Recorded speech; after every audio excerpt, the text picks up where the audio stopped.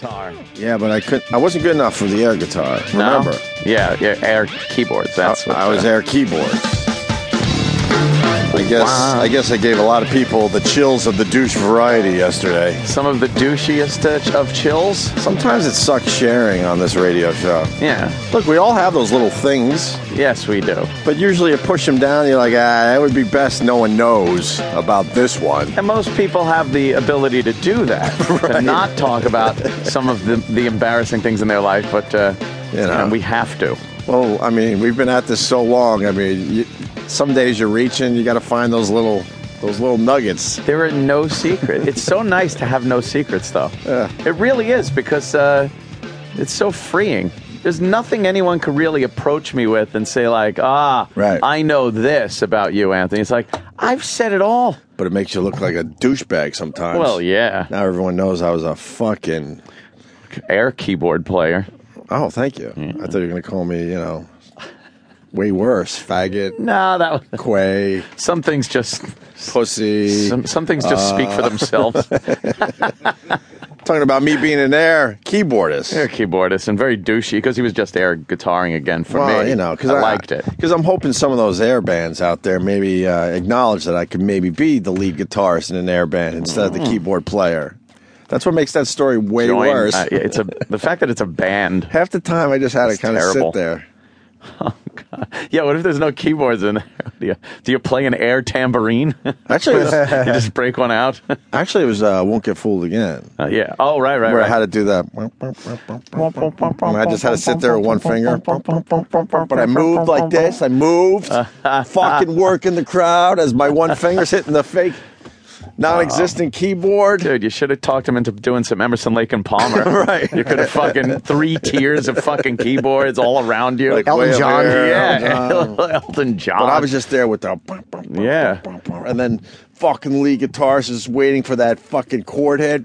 Flock of Seagulls, you could have done that. No, man, we were rock gods in the classic air rock band fucking world. Yeah. It was the Clash, it was the Who, it was Zeppelin.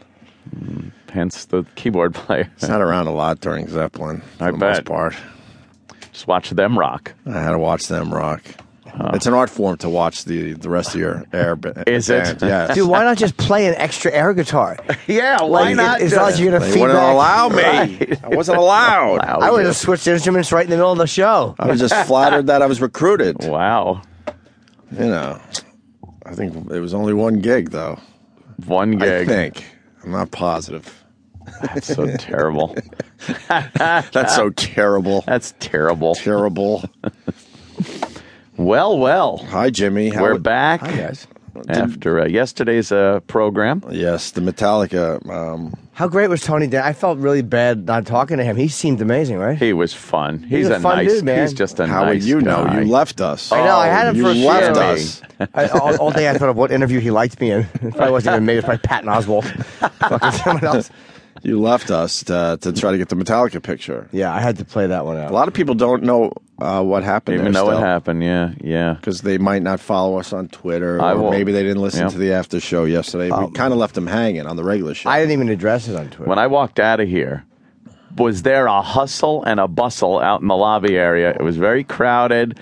There's something had just happened. It looked like people were talking. And I saw Florentine there, and he was talking with Young Sam Roberts was out there, and Club Soda Kenny and Roland, and everyone was on high alert and very, very nervous. And from everybody that I had spoken to as I was leaving, the scuttlebutt in the lobby was all about Jimmy Norton. That's right. They weren't nervous because Metallica was in the building. They were very nervous because they were all trying to get Jimmy's picture with Metallica. And it had already happened or not happened. Right. But that's what everyone was talking about. When I walked up, I saw Florentine. He was standing there, and he looked at me, and he just shook his head. He shook his head no, and just went, oh, like it didn't happen. It did not happen. Yes. So walk us through it after you left during the Tony Danza. Well, I didn't know how long they'd be in it's Howard all good, I'm Studio, just so saying. we were hanging outside. I just wanted to, preparedness, like a good Boy Scout.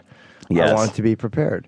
And there was just a lot of standing around and speculating. There was, there wasn't much that could be done until they walked out of the... I didn't want to just stand there and look at Howard Studio.